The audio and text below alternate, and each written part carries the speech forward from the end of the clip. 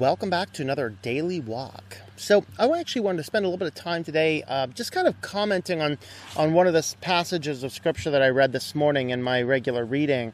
And this is actually from 2 Thessalonians. And the Scripture, this is in 3:11, chapter 3, verse 11, 2 Thessalonians. It says, "For we hear that some among you are leading an undisciplined life, doing no work at all, but acting like busybodies. Now such persons we command and exhort in the Lord Jesus Christ to work in quiet fashion and eat their own bread. But as for you, brethren, do not grow weary of doing good." All right, so what I want to talk about and comment on about that is because our society is becoming more of, almost in a way, more of a socialist society, which over the times and the days and the histories, a socialist society doesn't work. Now, we are not in a capitalist society either. Some people say, oh, capitalism's great, we're in a capitalist society, but we are not in a capitalist society either. We are in American culture, we are in either an oligarchy or a corporatocracy. And the reason you can tell that is in an oligarchy, there's a few top companies that direct everything. In a corporatocracy, the businesses buy off the politicians to pass the laws that benefit them. And that's where we are. If we were in a capitalist society, when Google wanted to create their own ISP, they would have had no problem doing it. It's not like they're lacking resources.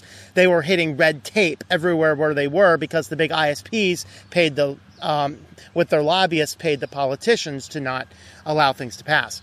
And so, as we're moving in our world towards this direction of smart everything, and if you look at the goals of what they look at as a smart city, and even Estonia has a program, they call it Estonia, which is an experiment in having an entire smart type population where all of your commerce is tied to your state-issued ID card.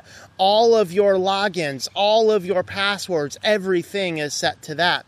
And the problem with a smart city is all of the stuff that makes the smart city run either has to be run by a company or has to be run by a government. And the reality is it's generally a company acting as a contractor or as part of the government, which is probably the scariest of all scary. But if you start to look into all of these different things and where the smart city wants to go, the ultimate goal is that nobody owns anything. We are all just living in this perfect little digitalized society. Even the clothes that you wear, wherever you happen to be when you're tired, you stop and you sleep, and then you get up in the morning and the thing knows exactly who you are, and so it hands you the clothes that fit because it knows. You take off whatever clothes you have and you throw it into some laundry hamper. It goes to some centralized thing, washed and reshipped out to different places. This is literally what the goal is. Of course, nobody owns cars because, why would you bother owning a car? It's so expensive. You can just call an Uber or call a Lyft and get a ride in the direction that you want to go. And the thing is, nobody owns anything except somebody's got to own all those clothes. Somebody's got to own those cars. Somebody's got to own the apartment building. Somebody's got to own all this stuff. And it's looking more and more and more like a socialist society is quickly upon us. And how that relates to this verse of Scripture is Paul is talking here about working and eating. He's saying that for an able-bodied person who is perfectly capable of going out and getting making food, getting something going, for somebody who is able to do that, they have got to go out and participate and help in society. Okay, but that is not necessarily a socialist or a communist view, because there's also the view that says that, we always also have to help and support the poor and the people who cannot work. Now, there are certainly poor who are simply lazy, and there are poor who legitimately cannot work, and we need to make sure that balance is there. But here's what Paul is saying, is that those of us who are capable of working, those of us who are capable of helping society, we have the imperative obligation and look at helping society first ourselves, and then helping out the rest of the world. Not in a compelling way, but what Paul is addressing here is the viewpoint that says, well, we all just need to come together and share, because the reality is, anytime you get a socialist or a communist type world like that, what ends up happening is that the people who are able to work, they don't see a reason to work because everything is provided anyway. And so more and more people stop producing and our culture slides into decay. And that's kind of what Paul is addressing here. So I'm going to read that section again. He says, "We hear that some among you are leading an undisciplined life, doing no work at all and acting like busybodies.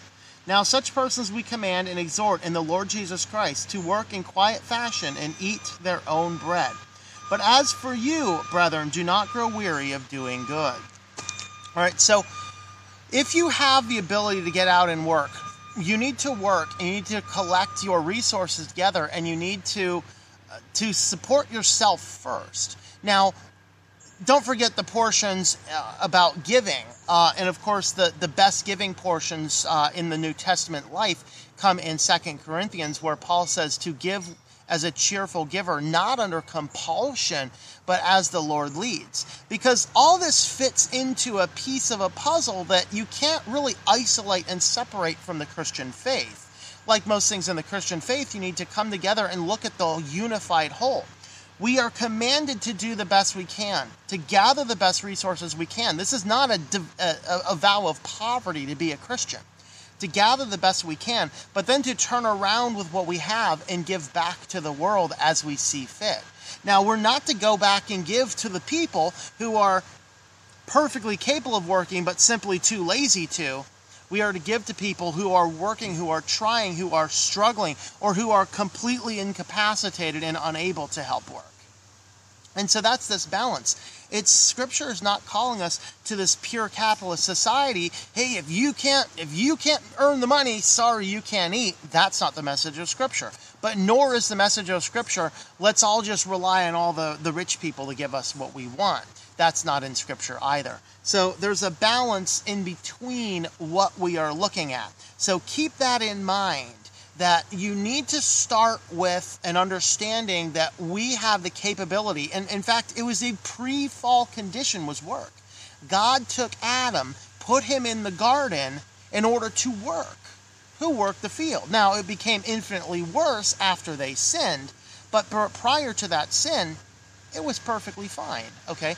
That's kind of the thing we're looking at. That's the direction we're looking toward, is do what you can do.